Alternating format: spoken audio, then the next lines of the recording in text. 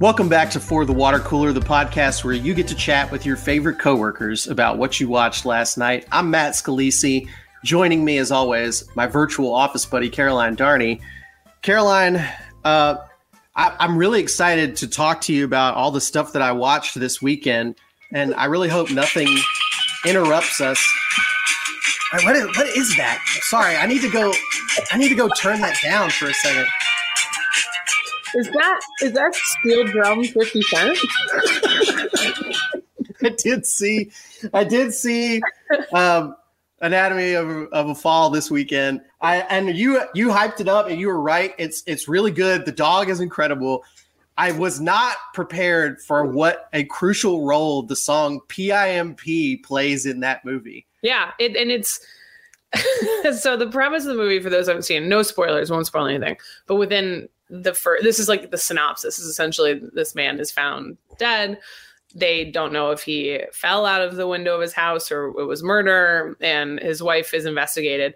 And before the mysterious death happens, he is playing that steel drum version of PIMP by 50 Cent so loudly that I honestly don't think a jury would convict. I think that's the main thing that made me feel like if she did it, I'm okay with it. Are you completely on board though with Messy the dog, Snoop getting sorry, but he acted circles around. It's the best. I will say this. It's like the best dog acting I've ever seen. And it also, not to like tricks. I want people to understand that this is not just like, oh yeah, the dog did such a good job with recall and like staying next to its owner and it sat and like rolled like this dog. No, they ask a lot. They ask a lot of the dog because there's plot points that involve the dog. And as Caroline has mentioned, the one spoiler we're okay with is whether the dog dies in a movie or not. And the dog does not die in this movie, but the dog does the dog is in peril, let's say at some point. Yes. And they use the real dog and the dog had to convincingly act that something was wrong. It's incredible. And he was great. Like it makes me mad that we have started using CG animals. And I understand that like for a deer or whatever. there are some animals that you can't train as well as a dog or not, but like we should make more of an effort at it is what I'm saying. I think if we can do this humanely and safely for animals, Snoop is a hero. Snoop has really changed my feelings about what animals are capable of on the silver screen. He's incredible in it. You watched that. What did I watch this weekend? I watched the 6 episodes that are available of Love is Blind, because Love is Blind is back on Netflix. And let me just ask you this, because Caroline, I'm not a reality show person. Mm-hmm. And can you briefly summarize what is the premise of Love is Blind? Because I honestly don't know. And I don't remember if this is I think this is season 6. They've done this 6 times. And essentially they take, I think now it's like 15 men, 15 women. They never see each other. They go into what they call the pods. And so they sit and talk. They have dates. They talk to another person. And so at the beginning they rotate through. I honestly am very curious about the process because I think that it sounds from what I'm thinking. So you're going on a date and you can't see the person and you are in a pod where you can talk to each other and that's it. Yes. And so there's like in between, there's like a wall that's got like iridescent, like you can't even see shapes through the other side. So you can't like guesstimate how tall they are, like how big they are, what they're, any of that. So like they sit and there's like a little sofa and like you can request like games brought in, or you can leave the other person gifts, like all these things, but you can have meals and there's alcohol, like all these things. But they rotate through. It seems similar to like, it sounds like Guardians 3 when the animals all become friends in prison next to each other. God, Matt, I'm gonna cry. I was going to say I'm curious the way that they fill out like who they want to. It's like speed dating in one sense, or like it sounds similar to almost like Sorority Rush, where you're like both have to mutually want to have the next date. I think I don't know how that works. You have to both swipe right on each other, basically. Yeah. So like over time that like they keep talking to fewer and fewer people, and at the end of the pods, and this is only like a 5-day week long process, something like that. If you have connected with someone and you're in love with them, because the idea is like, can you fall in love with someone without ever seeing them? And then they propose, and then they leave. Then they meet. Like after a proposal is the only time that they're allowed to meet. They meet. These little doors dramatically open, and they run to each other and whatever. And then they send all of the engaged couples to Mexico, Dominican Republic for like essentially a honeymoon week. And then they send them back to their cities. So like previously, I think it's all been Chicago, maybe maybe Houston in there, something like that. This season is Charlotte, I think. So like they put all of them up in a like 1-bedroom apartment in an apartment building in Charlotte. And then they have to like, they have like 30 days or something before their wedding. And then they have a wedding and they either like get married or they don't. So like the guy's like, do you take them to, and so the success rate is not good. Sure. As I would imagine. I mean, like at a certain point you're proposing because you want to stay on the television show. There is that. Yeah. And it's been more and more dramatic. So this time around, like, I don't want to spoil it for people. From season 1, there was a couple that like made it and they're adorable and they seemingly love each other. There's a couple couples that have stayed together. But there's always something that happens like when they're doing their real life, like they go see each other's real houses and like try and figure out how they're going to fit their lives together. And this woman was like telling the guy that she had like $80,000 in debt and like wasn't paying it off, wasn't making any effort to pay it off. Cause she's like, what's the point? Like, so that's when he bailed. No, they got married. Oh my God. You could see his face kind of like, hold on. So let me get this straight. Like, and so there's a lot of like, really, there's stuff like that. This time around, the pods were super dramatic because what it ends up happening is like, sometimes it'll come down to like where one person has 2 that they're interested in, or there are 2 people interested in one person. I guess that's the same thing, but you know what I mean?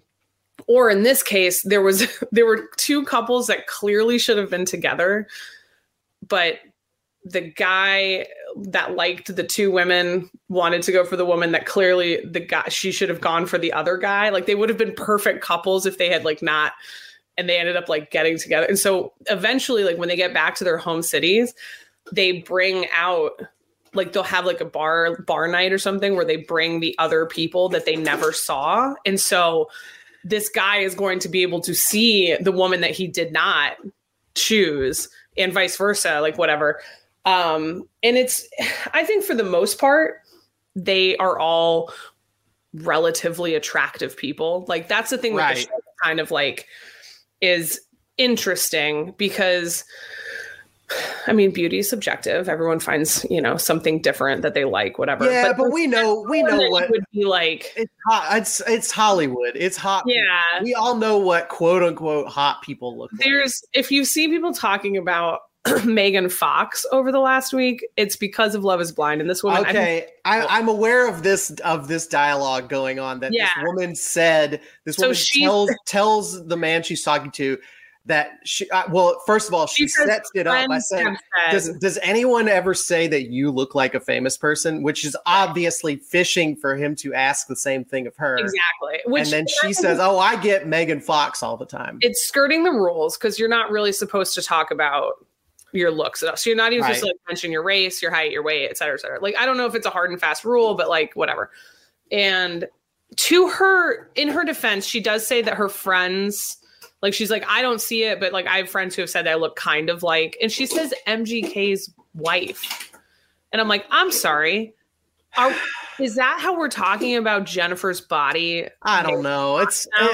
Honestly, Transformers is now MGK's girlfriend. Like, is that how we're talking about her? I think I would say both of them are equally annoying and have made 100%. Yeah, absolutely. Made a similar impact on the culture. Probably. I don't know. I still think she has a bit anyway. So she was on New Girl. I'll give her that. Yes, she was pretty good on New Girl. This woman, I will say, I do think that her eyes and like forehead, they favor. I can see it. Like, I can see if someone was like, "Oh, do you ever get a celebrity?" Like, she could say that, and that's real.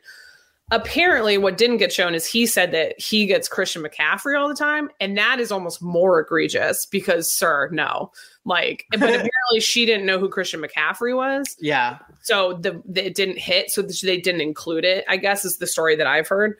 And that's from TikTok. So it could be true. It could be false. Who knows?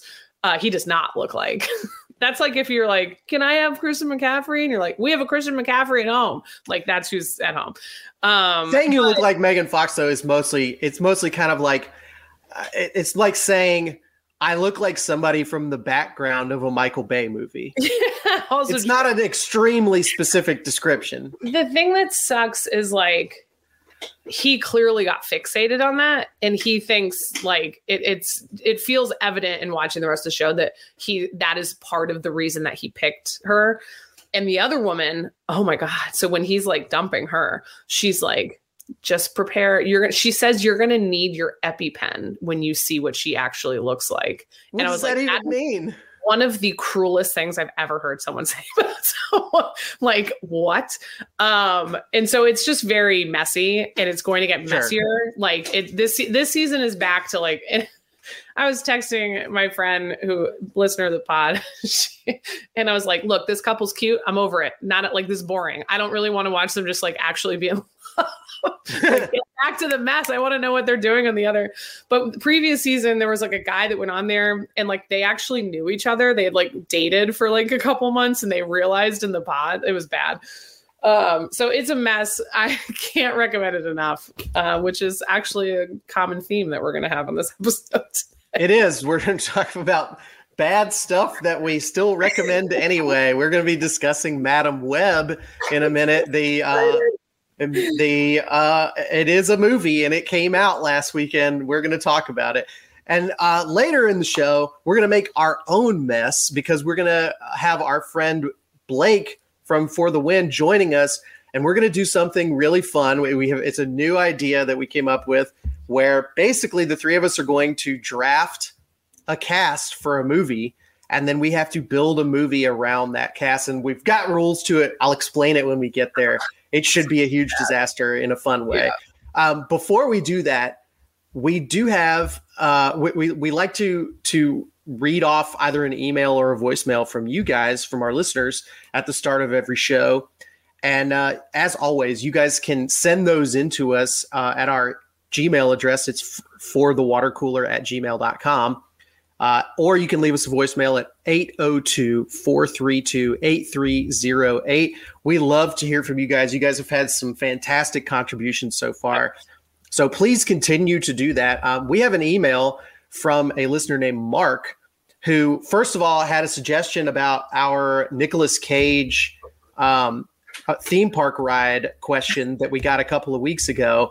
His suggestion, by the way, was that it should be a ride based on The Rock, which I think was your pick.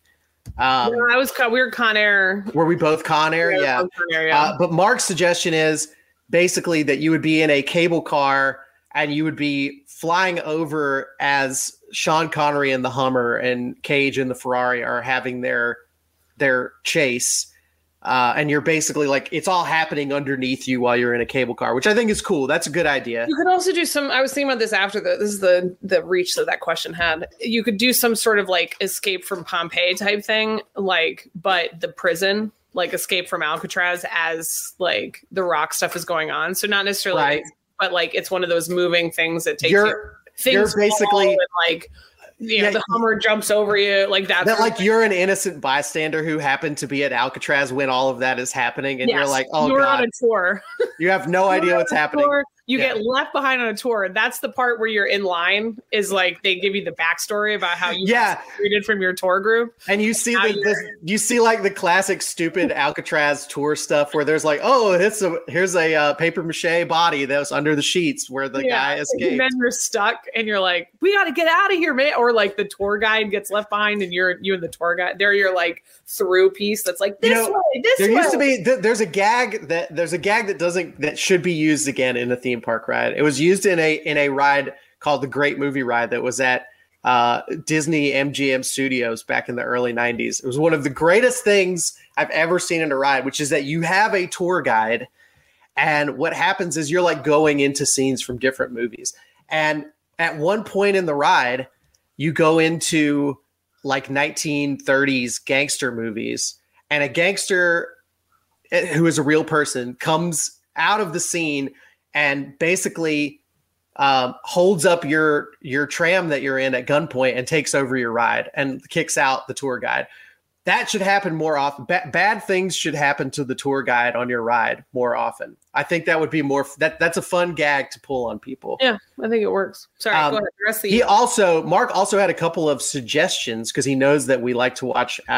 He knows that we're big fans of Apple TV Plus on here. So Mark suggested a couple of things. One of them is a documentary called 808, which is about the drum machine that changed pop music in the 80s. In the 70s and 80s, which sounds way up my alley. I would love to listen to this. He said Phil Collins is heavily featured in this documentary, which that's all you had to say.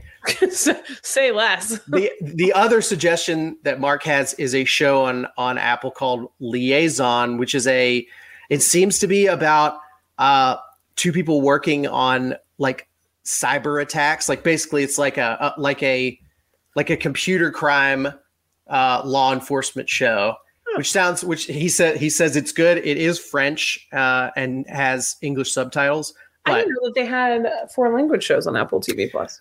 I know that I don't know that I've watched one on Apple, but I've seen a lot of them, a lot of shows on Netflix and Disney Plus. You're seeing more and more French language shows, which I think has to do with the streamers are like trying to grow their international audiences, and I think French is one of the most spoken languages in the world outside of like English and Mandarin. So maybe that's the deal. I don't know. I watched a lot of dark French murder mysteries on Netflix. So the Europeans are great at the murder mystery stuff. Swedish murder mysteries, excellent, very snowy.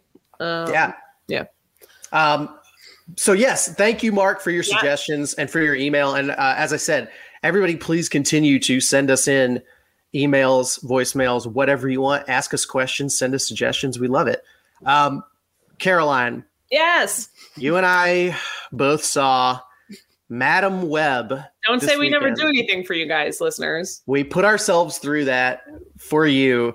Here's a couple of things right off the bat that I'll say about this movie. Okay. Excellent. It's only 2 hours.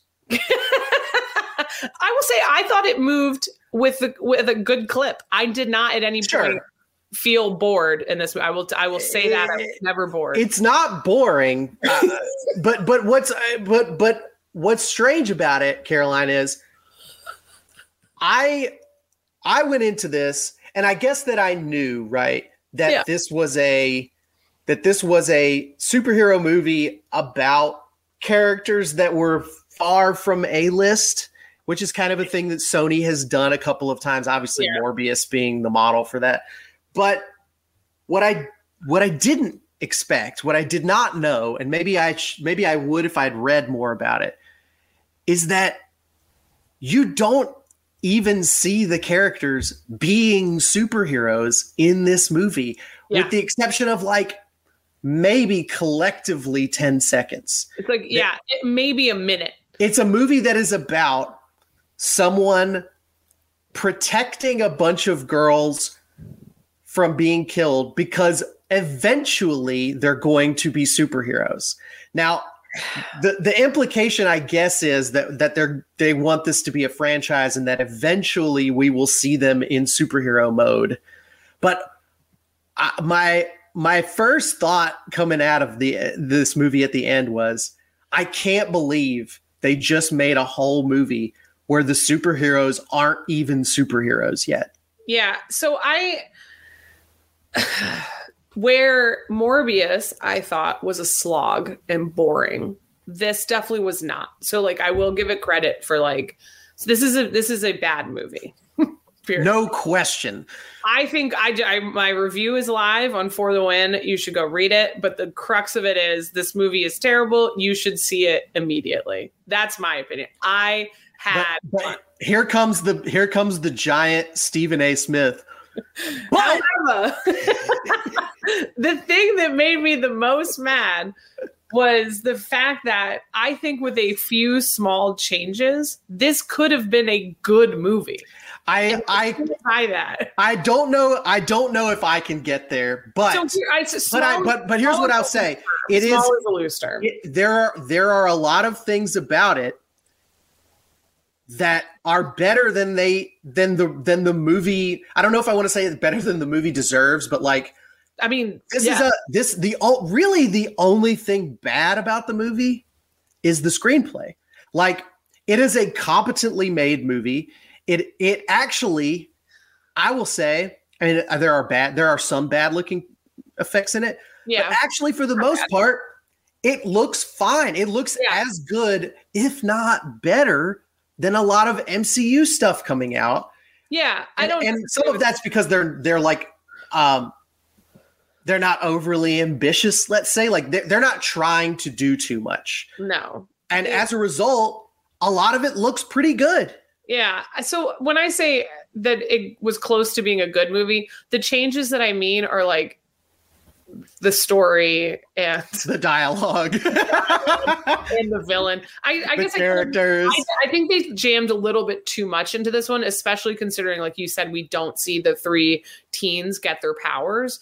And so I think you could have easily made her the subject of, so essentially Dakota Johnson, who I actually loved in this, like her blasé vibe worked for me. It's such a weird choice that they said that they basically, I mean, it's written there. This is not just a Dakota Johnson choice. The character is, what if like a girl who's kind of an asshole got superpowers and is a paramedic but hates helping people? Yeah, she's just like not a nice person, and that's reiterated over and over again, that she doesn't really want to help these girls who are in danger, mortal danger from this strange man. Right. She steals a cab. She's not. She's a jerk, and that is on purpose. And like the point of the movie is that this jerk who has power now has responsibility because of that power. The way that they skirt around saying that sentence. It's very similar to this other superhero movie I've seen before, where I think his name is Ceiling Guy. Is that right? Wait, what? I'm referring to the fact that they never say Spider-Man in this movie. Oh, They do everything they can to jump around. They say Spider-Persons at one point. There is a Spider-Man in this movie who is a bad guy, and they refer to him only as Ceiling Guy because he crawls on the ceiling. And so Ben Parker, Uncle Ben, is Adam Scott, who's fantastic. I don't know how, like, did he just wander onto set and they're like, do you want to be in this? And he was like, okay. I just can't. I'm just like, how did you end up here? He's like telling her, so they're partners in the EMT world. And he's like, oh, I met someone. And she's like, ooh, what's this one's name? As if like Uncle Ben's like this huge player, which I loved. And so he's like, doesn't say anything because he's like being all mum about it. And I'm like, what's her name? Not allowed to say Aunt May? All I'll say is her name is the month of the year, baby. Yeah. It's so funny. But so I would like to say this is nothing personal against Tahar Rahim, who plays the villain, Ezekiel Sims. He's awful in this. Like, and again, I'm sure that he is a fantastic actor. He has nothing to work with. And he has no apparent motivation. It makes no sense. His powers are inconsistent. They're never explained. It's not explained how he gets them because he essentially goes to the Amazon and is quote unquote security for Cassie, aka Dakota Johnson's mother, who is pregnant with her and looking for this is where she's like, my mom died when she was researching. Because if you're going on a research trip in South America, one of the things that you need to hire to bring with you is a man that you don't know anything about who has a gun. Yes. And so, shocker, he turns on her, just wants the spider for personal gain. This is all in the first like 2 minutes. I swear to God, I out loud go, stop at like a minute and a half. The exposition is very quick. Yeah. When the spider people come out of the trees, I shouted. Absolutely shouted. I can't imagine what you're thinking if you haven't seen this movie and you just heard Caroline say, when the spider people come out of the trees. Just trust me that it doesn't make any more sense after you've seen the movie than it does in the movie. For you because it makes no sense. And so they're like, what? I do want to say something about the villain in this movie because it's weird. It's weird. Like one of the big questions I've had since we first knew this movie was being made is, why are you doing this, Sony? Why did you decide to make this movie? It does not make any sense. And after having seen it, I can start to put the pieces together a little bit more because obviously a lot of us are now aware of the Spider-Verse animated films, which are based on a comic book story. And they really, really boiled down the comic book story when they were making those animated movies. And they made it, I would say, much more fun and much less complicated. In the actual comic book, Ezekiel Sims is the villain of the Spider-Verse comic book story. Now, that's not the case in the Spider-Verse movies. They got rid of that. They said, you know what, that whole thing, it's so complicated. It's stupid. It doesn't make any sense. Yeah. And so then like what someone at Sony did was they said, well, hey, since we're not using it, why don't we take this thing out of the trash and make it into a movie? And that's apparently what they tried to do here. And there's a reason that it didn't get used in the good movie that got made. So here's a couple questions I have. So his whole motive is that he wants to kill the 3 teens because he has a dream every night. They get powers and kill him. What he wants to do the character from the comics wants to kill all spider people in general. And so that is the Spider Girls and women in this movie. It's also Spider-Man and every version of Spider-Man. So it makes sense, right? If you think about that, that's how they built that comic book story. In this movie, it only applies to 3 teenage girls who don't have any powers. Right. And end the movie with no powers. And we don't know how they will ever get these powers. So I thought for sure we were going down a Harry Potter road of like, by focusing on this and making your mission to kill these girls, you will somehow give them powers that gives them the strength to kill. That's actually a great idea, Caroline. Yes. That actually would have been a much better movie. That's what I'm saying. I have so many ideas about how you can make this a better movie. And that should be the second one, because this should not have the 3 of them in it at all. It should be Dakota Johnson figuring out and getting her powers.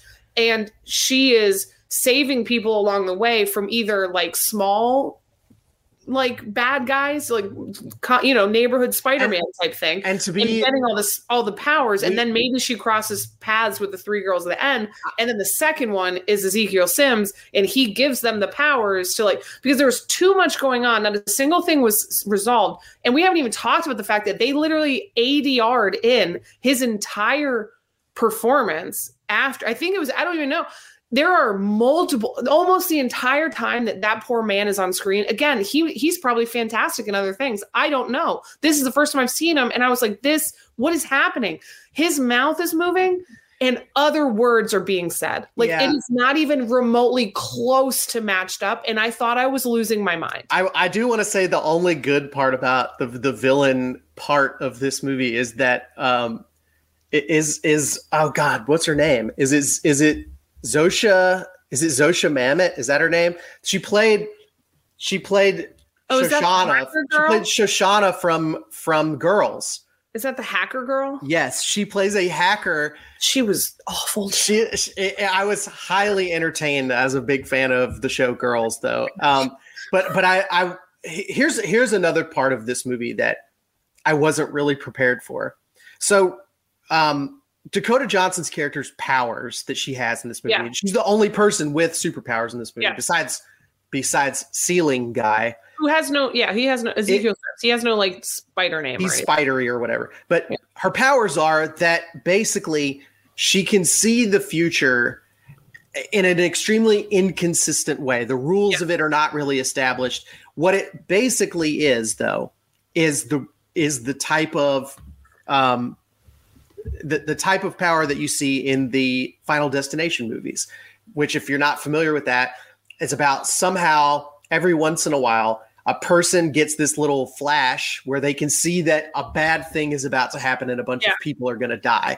So that's the mechanics of this movie, is that Dakota Johnson will see a bad thing that's about to happen, and then she will take action to avoid it. To me, it gets kind of repetitive, even though the action I do think is like mostly competently done. Yeah. Like there's a car chase that's pretty good. There's a scene where they're on a rooftop and stuff is falling over. Like, it's fine. It's pretty good. The final battle was the weakest to me, but the something is icky to me about that. The way the movie is built is that we watch teenage girls get murdered over and over and over again. And then someone, like, granted, in the story, someone is fixing it and stopping it from happening. Yeah. But it kind of turns this movie into a slasher, like an 80s slasher movie. It's a weird vibe. I will say I really, really liked how they did. One of the things that I legitimately think was done very well by the director and even Dakota is when she's starting to figure out, because she gets these powers or realizes she has the powers because she literally... my nightmare goes over the edge of a bridge. Yes, because she has a brush with death. Yes, she dies, and also, like, I've got so many questions just about that, but never mind. So she's brought back to life, and then she starts having these like repetitive moments. But I actually think that part is done so well. Like when she's at the baby shower and is like, "Are you guys messing with me?" Which we like, did not mention, by the way. Also, that there is a woman in this movie who is Ben Parker's sister, aka, and she is pregnant. And when people ask her what the baby's name is going to be, a balloon pops every time she's about to say it. Yeah. And isn't there also a scene at the end where she's like, she's about to say the baby's name, and then they stop her for some reason. We never say Peter Parker. It's so funny that Sony would not let them say would not let them say Peter Parker in this movie. They wanted to do it so bad. So badly. It's just, there's just so many ridiculous. She goes to Peru for a week in the middle of this movie. That's right. She literally is like, this is what kills me. She steals a cab to get away from the cops, whatever. Cause like, I will not go into all of that. She keeps the cab for days at least. And then she's like, guys, I got to figure out what's going on. I'll be back. I'm going to Peru for a week. And then goes to Peru, happens to find the exact tree of like where her mom stood and like looked at waterfalls and stuff. Gets back from Peru. Well, Peru's not that big, surely. And still like gets the cab out of storage. Yeah. She's still driving the cab around. And I'm like, NYPD. This is totally my cab now. Did no one report the cab stolen? Like, how has no one found the cab yet? It is so funny to me. Honestly, it's way more fun than Morbius. Like, way more fun. That's not hard for me to believe. There are fun things in this. Yes. And some of it's really cringy. Like, I would say there's a whole the scene that jumps to mind, right? There's like the three girls being out in the woods is such a weird thing to have in this movie or any movie, because nothing happens out there. There's a large chunk of the movie where the three teenage girls go out to the woods and nothing happens to them. And in fact, they eventually just go, we should just go somewhere else because this sucks. But they're there for a long time. The diner that's within walking distance of where they were like hiding in the woods. And little things where they're like trying to remind you and establish that this movie is set in like 2003. Toxic playing on repeat. Right. But like, that doesn't matter at all. It's not of any consequence. Well, it will be when they merge into the MCU. Well, the only reason they do that is because the people who made this movie are trying to leave every possible door and window open for Tom Holland to eventually be in this franchise. We're not going to see another one. I would be lying to you if I said I didn't want to see Dakota Johnson and Tom Holland interact as these characters. Tom Holland does not deserve that, but I I just cameo, please. Here's what I think. You know what? I told one of our listeners, Stuart, who left us a voicemail, right? Because he was like, I watched this Wes Anderson movie and I didn't love it. And I kind of gave Stuart a hard time because I was like, we should be okay watching movies that we don't get. Yeah. I'm going to add an addendum to that and say, we should be okay watching movies that are not very good. Yes. Like, yeah, 100%. It's okay to put out a mediocre, stupid movie. And like the only real crime they could commit against us making a movie like this is to make it boring. And they did not make it boring. They did not make it boring. It's stupid and it's goofy.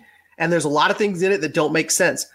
But like, you should go see it immediately. I was perfectly entertained watching it. And it's the kind of movie that used to come out all the time in the time period that this movie is set, by the way, like the early 2000s. Fantastic Four was a trash movie. Fantastic Four, Daredevil. Yeah. Like that. Those kind of movies are like, they're not good, but they're fine.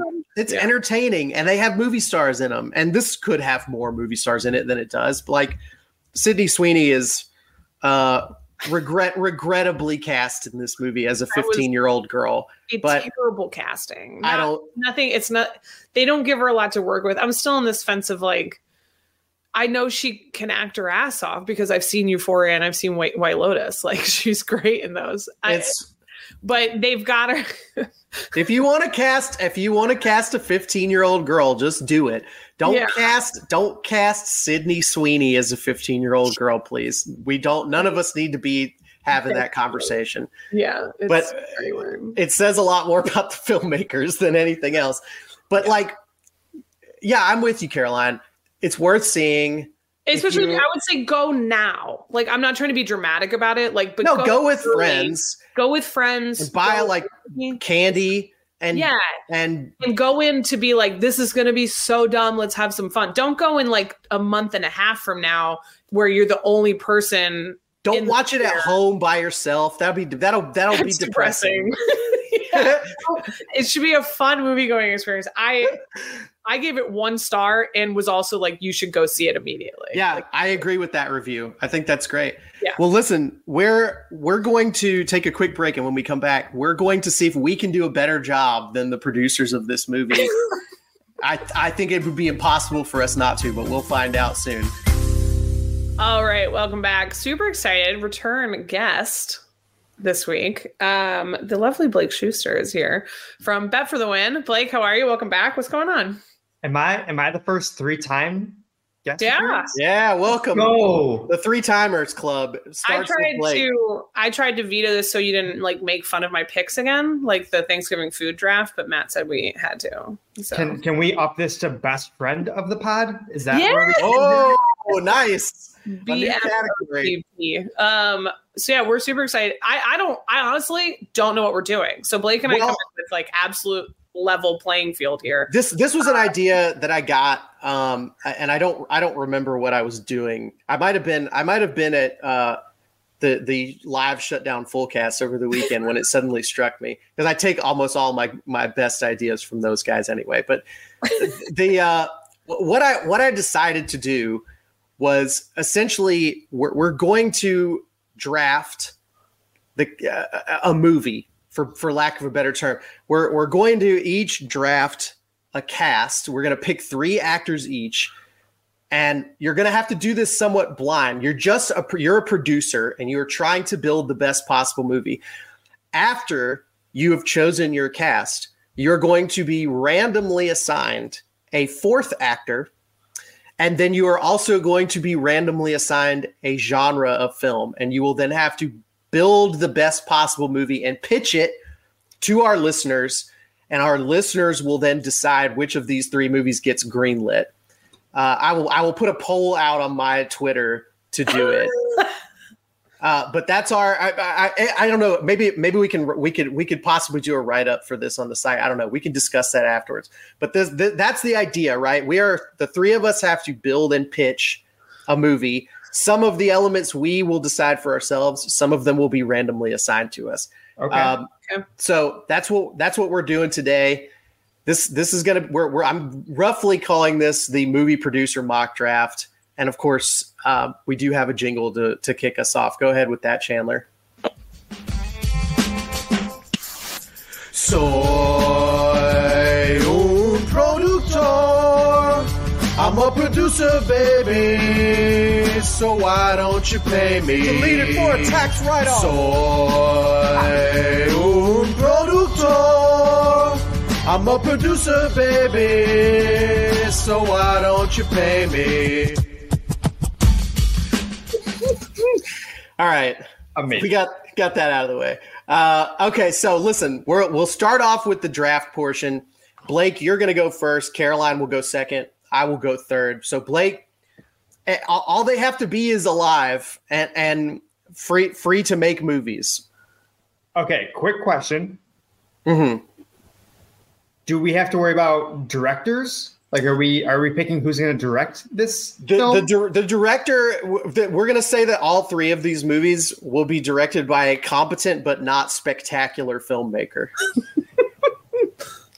A journeyman. You as the producer will be the true auteur of this film. You could just say Sam Raimi. Like, we know who you're talking about. No. I'm no longer playing. It'll be somebody who like worked on a bunch of really good movies but has never been a director before. Okay. So like a young offensive coordinator we're looking at here. That's right. First shot. Sure. Yeah, that's right. The Michigan offensive coordinator who got, who ended up being the head coach. But this is a movie that has a lot more to do with the studio is putting it together. This is not the pure artistic vision of a director. Okay. AKA most movies. So with the first overall pick, mm-hmm. I'm going to go with my boy, Barry Keoghan. Wow. Nice. Number one overall. Was not expecting that for Barry. And here's why. I think he's established himself as a leading man in Hollywood. Sure. But he can play, the meek little quiet kid. He can play the little freak boy. He can be your villain. He can be your hero. He can just make you uncomfortable in every scene. He gives you a lot of range. So without knowing what film this is going to be, I know I at least want him in it for some role. I'm shocked that he went as high as he did, but I don't have a problem with the pick. I think that he's a hot name right now. That's a great pick. And for similar reasons as the versatility, you all know who I'm picking. I'm taking Glenn Powell. Absolutely. Got the comedy aspect, got the heartthrob aspect, got the action aspect if I need it. He can play an asshole if I need it. To go with my guy. Why would I not? Top pick. Easiest pick ever. Done. Wait, Caroline. So can you formally state your pick? Oh, sorry. For my first pick of the draft, I am taking Glenn Powell. Glenn Powell going. And look, we all knew Glenn was coming off the board first as soon as Caroline got up there. Yeah. Frankly, there was some buzz around the draft floor here that Blake was going to consider trying to get Caroline to trade up, but he didn't have to, and he got his man. You know what? I had my guy targeted early in the draft process. Like, maybe I could have gotten something else, but in the end, I got my guy, and I'm pretty happy. He could have gone full mental games and just taken him with the first pick, and I would have melted down. Caroline made no effort to leave any ambiguity towards. No, I'm not risking leaving him for y'all to take in the next round. You see the Twisters trailer? That man can do anything. Except grow long hair. Yeah, okay. Well, so I have long hair. For my first pick, I'm going with somebody who has the flexibility for both prestige, Oscar-nominated type projects and huge IP blockbuster potential as well. She can do it all. I'm also taking the first female actor off the board. So I'll be accepting my feminist trophy, please, anytime now. I will be selecting Florence Pugh with my first pick. Good pick. Okay. Good pick. Excellent pick. All right, we move back to Blake for round 2. Okay. Blake, you have Barry Keoghan off the board so far. Who will you be taking in the second round?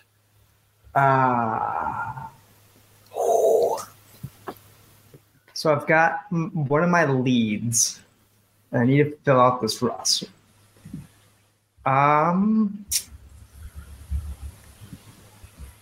right. Similarly, because of her range, because she's a total badass when she needs to be, and just the coolest person in any room. Oh no! All other times. Oh no! Give me Anya Taylor-Joy. Wow, Anya Taylor-Joy. I did not necessarily think that's where it was going, but an extremely good pick. I'm a huge fan. Pick, You're right, though. Very versatile, and also, has that movie star quality of like when you're watching a movie that she's in, you have zero doubts about whether this is a legit project. She brings instant credibility to what you're doing. Yeah. You got me to sit through the entirety of Last Night in Soho, which was not easy to do. I love Last Night in Soho. I think that's a cool movie. Man! And by the way, just for people who are not on this call, Blake was listening to us earlier and dropped into our little chat window that he hated Baby Driver too. Which no. That's not what I was saying. What were you saying? I was saying there is an art to enjoying a movie that is not great but very fun, and I think Baby Driver is that movie. That's great. That's a fair point. I'm sorry to insinuate that you're an Edgar Wright hater, but yes. No, I do. I really do like Edgar Wright. Soho was the first one that just like completely flopped for me. That aside, Anya Taylor-Joy, great pick. Excellent work so far for you, Blake.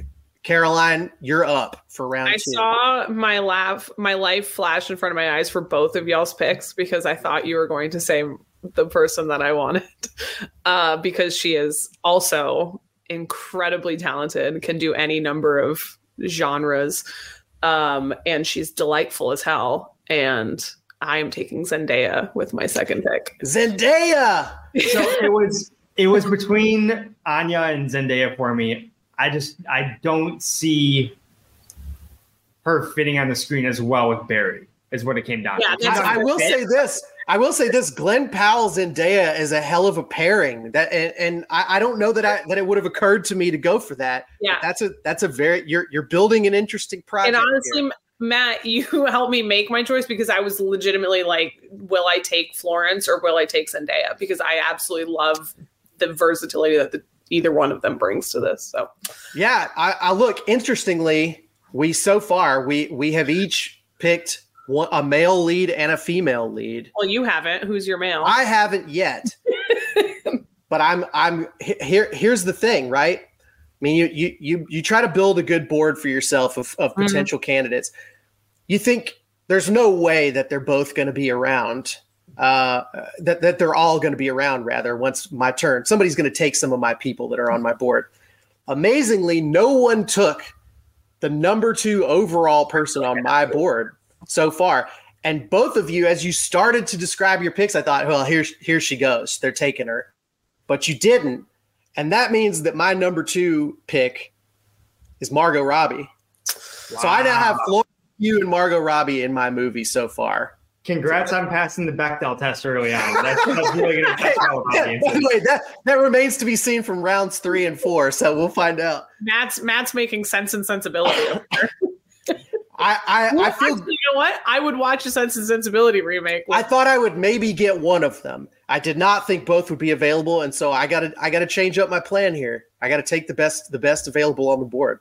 Fair point. All right, Blake, your final choice that will be up to you in your cast, round 3. And just to reiterate, Blake's cast so far: Barry Keoghan and Anya Taylor-Joy. Two people who are sort of, I would say, oddly beautiful. Is that fair to say? And also not American. Do I keep the trend going and just go for the finale with it? Let's see. Give me Cillian Murphy. Cillian Murphy! Wow. Oh, okay. So we've got two Irish fellows, and we've got Anya Taylor-Joy, who I born in Miami, but she is British. But she is British, and she speaks perfect Spanish. Oh, this is so. What a project! Wow. I had someone else in mind who I'll tell you once you guys are done with your pick. It was very close for me. I respect that. Caroline so far with Glenn Powell and Zendaya on her project. Okay. There's so many, obviously so many options, but I think I need to bring some experience to this with the most fashionable person alive. Oh, actually. You're trying not to offend Glenn at this point. No. I think he would give way to this actor. She doesn't want to overpower him. I'm bringing Angela Bassett into this project. Whoa! Wow. I am excited about this. I like Interesting. That.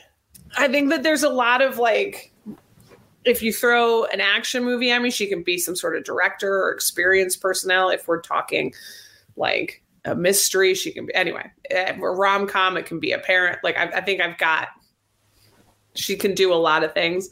And this is, I think she's my favorite. So as a producer, I would like to work with her. Yeah. What an interesting cast here. Okay. My final pick, I could have gone a lot of different ways with this.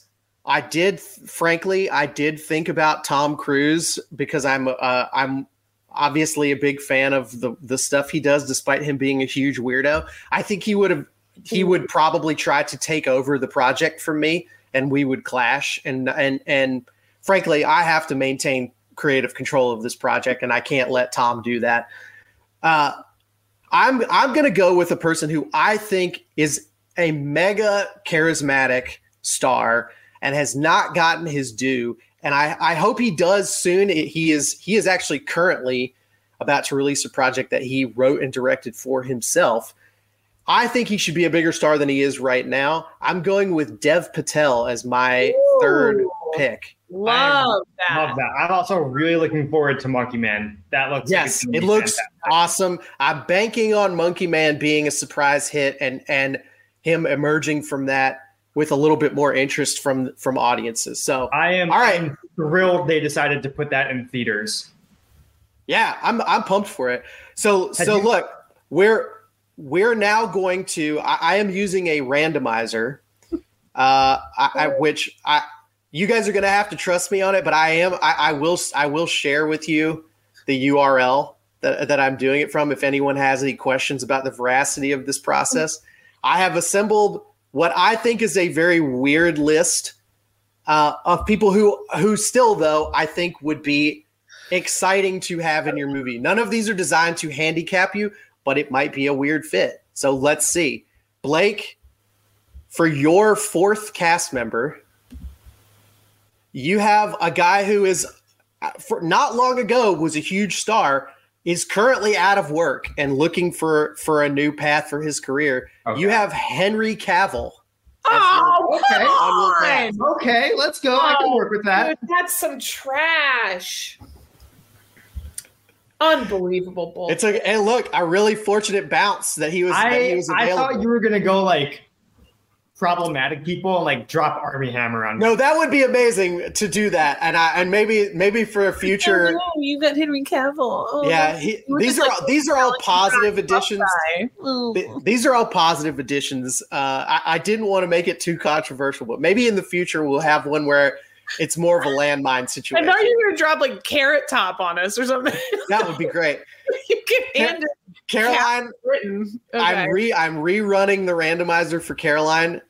She has been given specifically what I have written is Austin Butler doing the Elvis accent. Come on. She has Austin Butler doing that accent. You've got Austin and Glenn. Yes. Yes, I almost picked him. Yeah, honestly, I probably put that one on the list specifically for Caroline. I take back my yelling about Henry Cavill.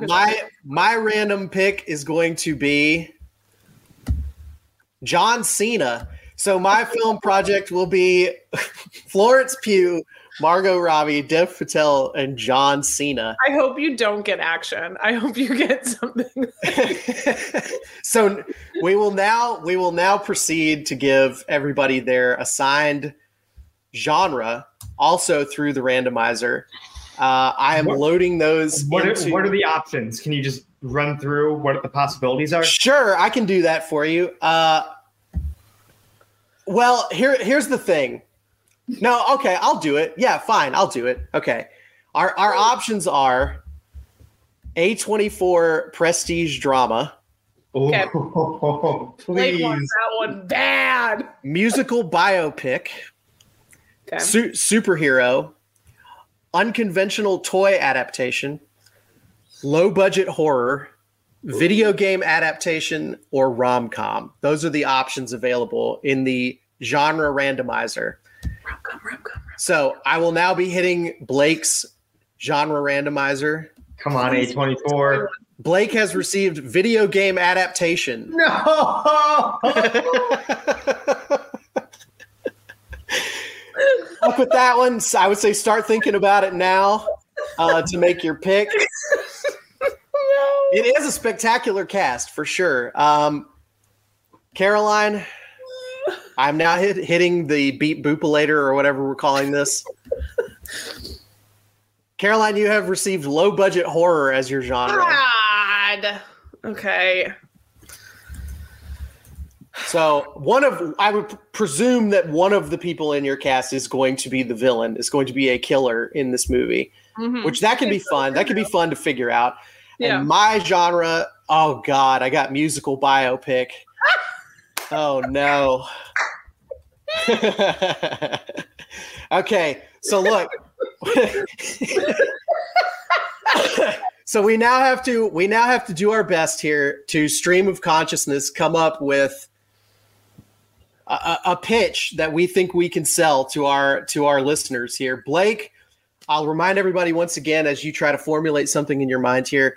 Your cast is Barry Keoghan, Anya Taylor-Joy, Cillian Murphy, and Henry Cavill, and you are assigned to make a video game adaptation. It's a very popular genre right now because it succeeded one time, and that means that every studio is going to attempt to do it.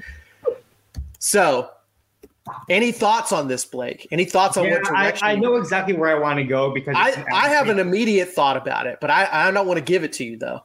I have one, and it's the one that I've been waiting for years to actually happen. And it also makes me a little bit upset that I didn't choose my other person over Cillian Murphy, who was going to be Mads Mikkelsen. Oh. And the video game I'm going with is the BioShock series. BioShock, interesting. Okay, that's really fun. So for people who are not aware, BioShock is like there's a steampunk element to it, right? But it's basically a sort of horror sci-fi thing where a bunch of rich people tried to make a city where they didn't have to deal with poor people and democracy and things. And nothing bad happened to them. Right. Yeah, exactly. I'll be honest. I was sitting there looking at Barry Keoghan and Anya Taylor-Joy, and my brain immediately said, we're making a Zelda movie. But I like that you went BioShock. I think that's a very interesting direction. And I would watch either of those. That's a movie that I would be really compelled. I would love a BioShock movie. So where I'm stuck at, I know Anya Taylor-Joy is going to be Elizabeth, the girl from the third game. I'm going to have Cillian as Booker.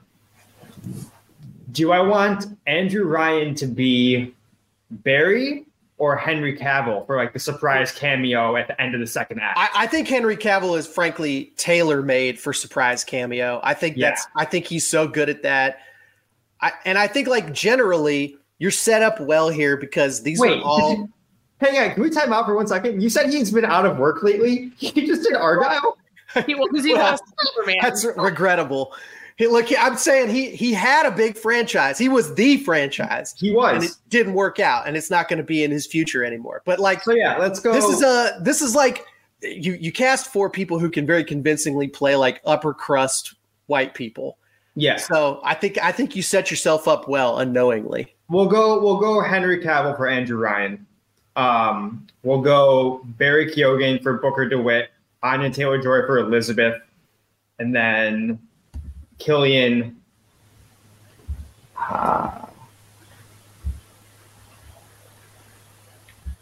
We're gonna do Killian as the twins. Oh, as a dual performance. Yeah, that's fun. That's a good. Yeah. Listen, I think he's changing it a little bit from the game, but I think it fits. I think he'd be up for it. I think that's a fun project. I'm supposed to be adversarial here, but I'm excited about that. Or he could do Comstock. I could see him doing like the godlike Comstock figure. If you put those 4 in anything, I'd watch it. That's a huge cast. That's a slam dunk. I mean, yeah, we're talking $250 million budget here just to get off the ground. I think you gotta. It's necessitated by the story. It's a big budget story. But here's the thing: because it's steampunk, I'm not trying to do a lot of CGI. Like this is a lot of machinery. You want a lot of practical stuff. You want like a George Miller type production here. Yeah, we're getting heavy with it. I like it, Blake. Caroline, any thoughts from you so far? Just a reminder what Caroline has here. And I said low budget horror. I think we're going to have to make that a relative term because the cast alone. Yeah. But you know, we're talking about a movie that is in the general genre territory that we'd be seeing in the like Blumhouse movies, right? They make a ton of money as long as you can keep the budget under control. And you've got Glenn Powell, Zendaya, Angela Bassett, and Austin Butler doing the Elvis accent. Yes. Any thoughts here so far? And this does not have to be. Blake had to do an adaptation. You're sort of free here to do whatever you want. I've had a few minutes here, and my first thought is because you have said doing the Elvis accent. Zendaya and Glenn Powell are a couple, and they're going to Graceland to visit their good friend Austin Butler with the Elvis voice, who runs a bed and breakfast that's themed Elvis. Angela Bassett. This is so good already. Angela Bassett is one of the other guests. There will have to be some extras, like some slower, Sure, right. You can fill the cast out. Most of your budget has gone to these 4 people. Yeah, are staying at this bed and breakfast, this motel, however we wanted to like set it up. It's going to shocking. Things are going to start going wrong. People show up dead, mystery level. That's kind of where I'm at right now. I think we're calling it Suspicious Minds. Incredible. Oh my God. I'm so mad that this is so good. Absolute layup. I don't, and you know me, I don't do horror. So this was like one of the toughest for me to get. But I think I'm so mad at how good that title is. I think that's what that's what we're going to be. That's the vibe. And I don't think that I'm going to be able to kill Zendaya or Glenn Powell. So Glenn Powell seems like he's perfect for like the guy in a horror movie who doesn't actually believe he's in a horror movie. Yes. Like the skeptic, like, oh no, this is going to be fine. Like you guys are freaking out over nothing.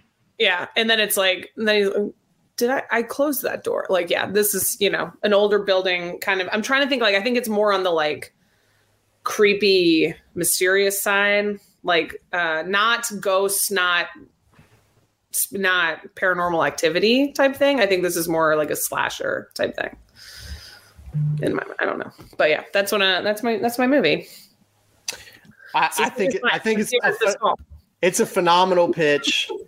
It really, you can't, I mean, to have put that together that quickly too, infuriating. Hollywood, call me. I have ideas. All right. So I have the unenviable task here of making a musical biopic, which means I have to like fit it to a very specific parameter, right? Like I have to find a real world analogy that will fit this cast. And I've got Florence Pugh. No, could just make it. Does it have to be a biopic? Or I think musical biopic is what I got. I've got to fit it. I've got Florence Pugh, Margot Robbie, Dev Patel, and John Cena. What I'm looking at here, right, is I've got 2 women and 2 men. I've got one of the women, famously a blonde woman. The other one, she could be brunette. She could pull off brunette. I've got two sort of strapping men. Please be ABBA. I am making an ABBA biopic that is called The Winner Takes It All, will be my title. And it will be the sort of tragic story of the rise and eventual fall of ABBA. It will be heart-wrenching. Frankly, I'm taking a huge risk on John Cena here being capable of handling this kind of dramatic content. But I could see him doing like a sort of Swedish accent. Yeah, I could see that. And a good comic relief. And Dev Patel, I'm just going to have to ask everybody to go with it. And he's absolutely got the charisma to pull this off. We're going to put him in a really goofy looking wig, but that is what it is. They're all going to be wearing wigs in this movie, except for Margot. And I don't know that I'm going to go super serious with my tone here. I think I'm going to be a little goofy with it. I'm going to be somewhere between like the Johnny Cash musical biopic / Ray Charles one, and like somewhere between that and the Will Ferrell Eurovision song movie. Like it will be a little bit tongue-in-cheek, goofy. And like, look, I've also got 4 people who have comedic chops who can sell that and pull it off. Like all 4 of these people are also very funny. But there will be some sincere moments in this movie. They will all lip sync. I'm not going to ask these people to sing ABBA songs. It's just not, I'm not going to do it. I know Florence Pugh can sing, but I don't know about the rest of them. That's what I'm going with. I think that it's time for ABBA's story to come to the screen. Yeah. I mean, I'd watch it.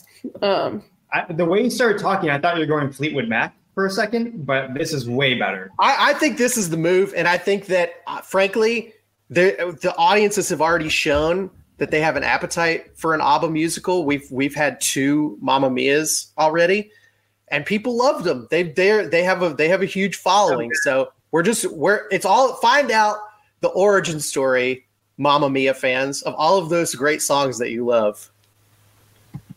That's where I'm going with here. But honestly, I have incredible competition. Both the movies that you guys pitched and put together are extremely good. I'm very impressed. I'm going to put this out somewhere for folks to vote on, for listeners to vote on after this episode goes up. So go and check my Twitter feed at Matt Scalisi. Matt, let's do a post. We'll do a post on For the Win that you can go to and read describe our movies. Yeah.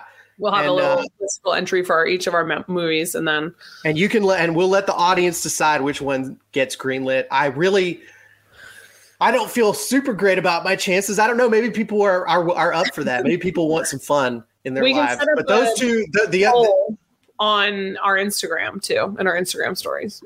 Awesome. So yes, you can find us at For the Water Cooler on Instagram. Please go check that out and follow us and vote in the poll there too. And Blake, thanks for doing this with us, man. This is a first time process for us, but I feel like it was.